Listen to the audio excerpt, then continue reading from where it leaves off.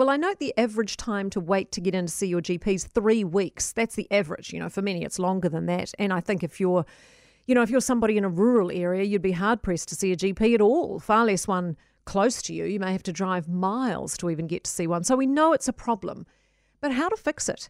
President of the Royal New Zealand College of GPs, Samantha Merton, she wrote this piece for the Herald yesterday, which was quite interesting, saying how it's not an easy fix. We can't magic away the chronic GP shortage, she said. And she puts it down to the low number of trained GPs. She says that our med student numbers are lower than in many other first world countries and that they have little opportunity to train outside of hospitals. And early career doctors are not encouraged to work in general practice. And I know that to be true. We've got a daughter at med school currently, and she'd concur that not a lot of her peers are there to wind up in a GP's office.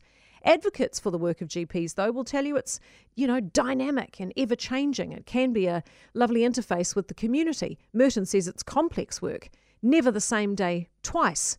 Although I find that hard to believe at the moment. Surely every second patient's a respiratory illness at the moment. But the crux of Merton's piece is that we need to give serious consideration to supporting other health professionals working in general practice. And I just wonder if that's the part where the current government's actually recognised and is cognisant of that fact. Because, it feels like they are more focused on delivering bureaucratic overhauls and increasing paperwork and not throwing much at the front line where it's actually needed. But if Merton's right about no magic fix other than long-term good investment and encouraging more people down the GP path, then surely we need to start by offering more training to more students. Limited spaces at only 2 med schools in this country, it's not enough. And if we can't train enough here, we just have to let more into the country and enable them to be able to work here without having them end up driving taxis because they don't meet strict New Zealand requirements. What's galling is that having been through a pandemic and 2 years of closed borders and with the health workforce crying out for help from every corner for so long, we still haven't had the foresight to improve things. In fact, it's only gotten worse.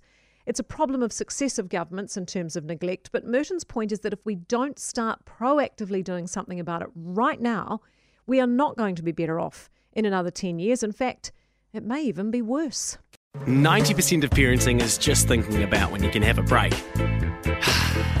And when you do take a break, enjoy the Parenting Hangover podcast. They go together like a tutu and jandals. We've said from the get-go, we ain't parenting experts, but it's cool to hear, what is your neighbour doing? What do they say? A problem shared is a problem halved. Oh, that's good. Not that my children are problems, but I feel better talking about it. The Parenting Hangover with Clinton Jordan. New episodes every Thursday on iHeartRadio or wherever you get your podcasts.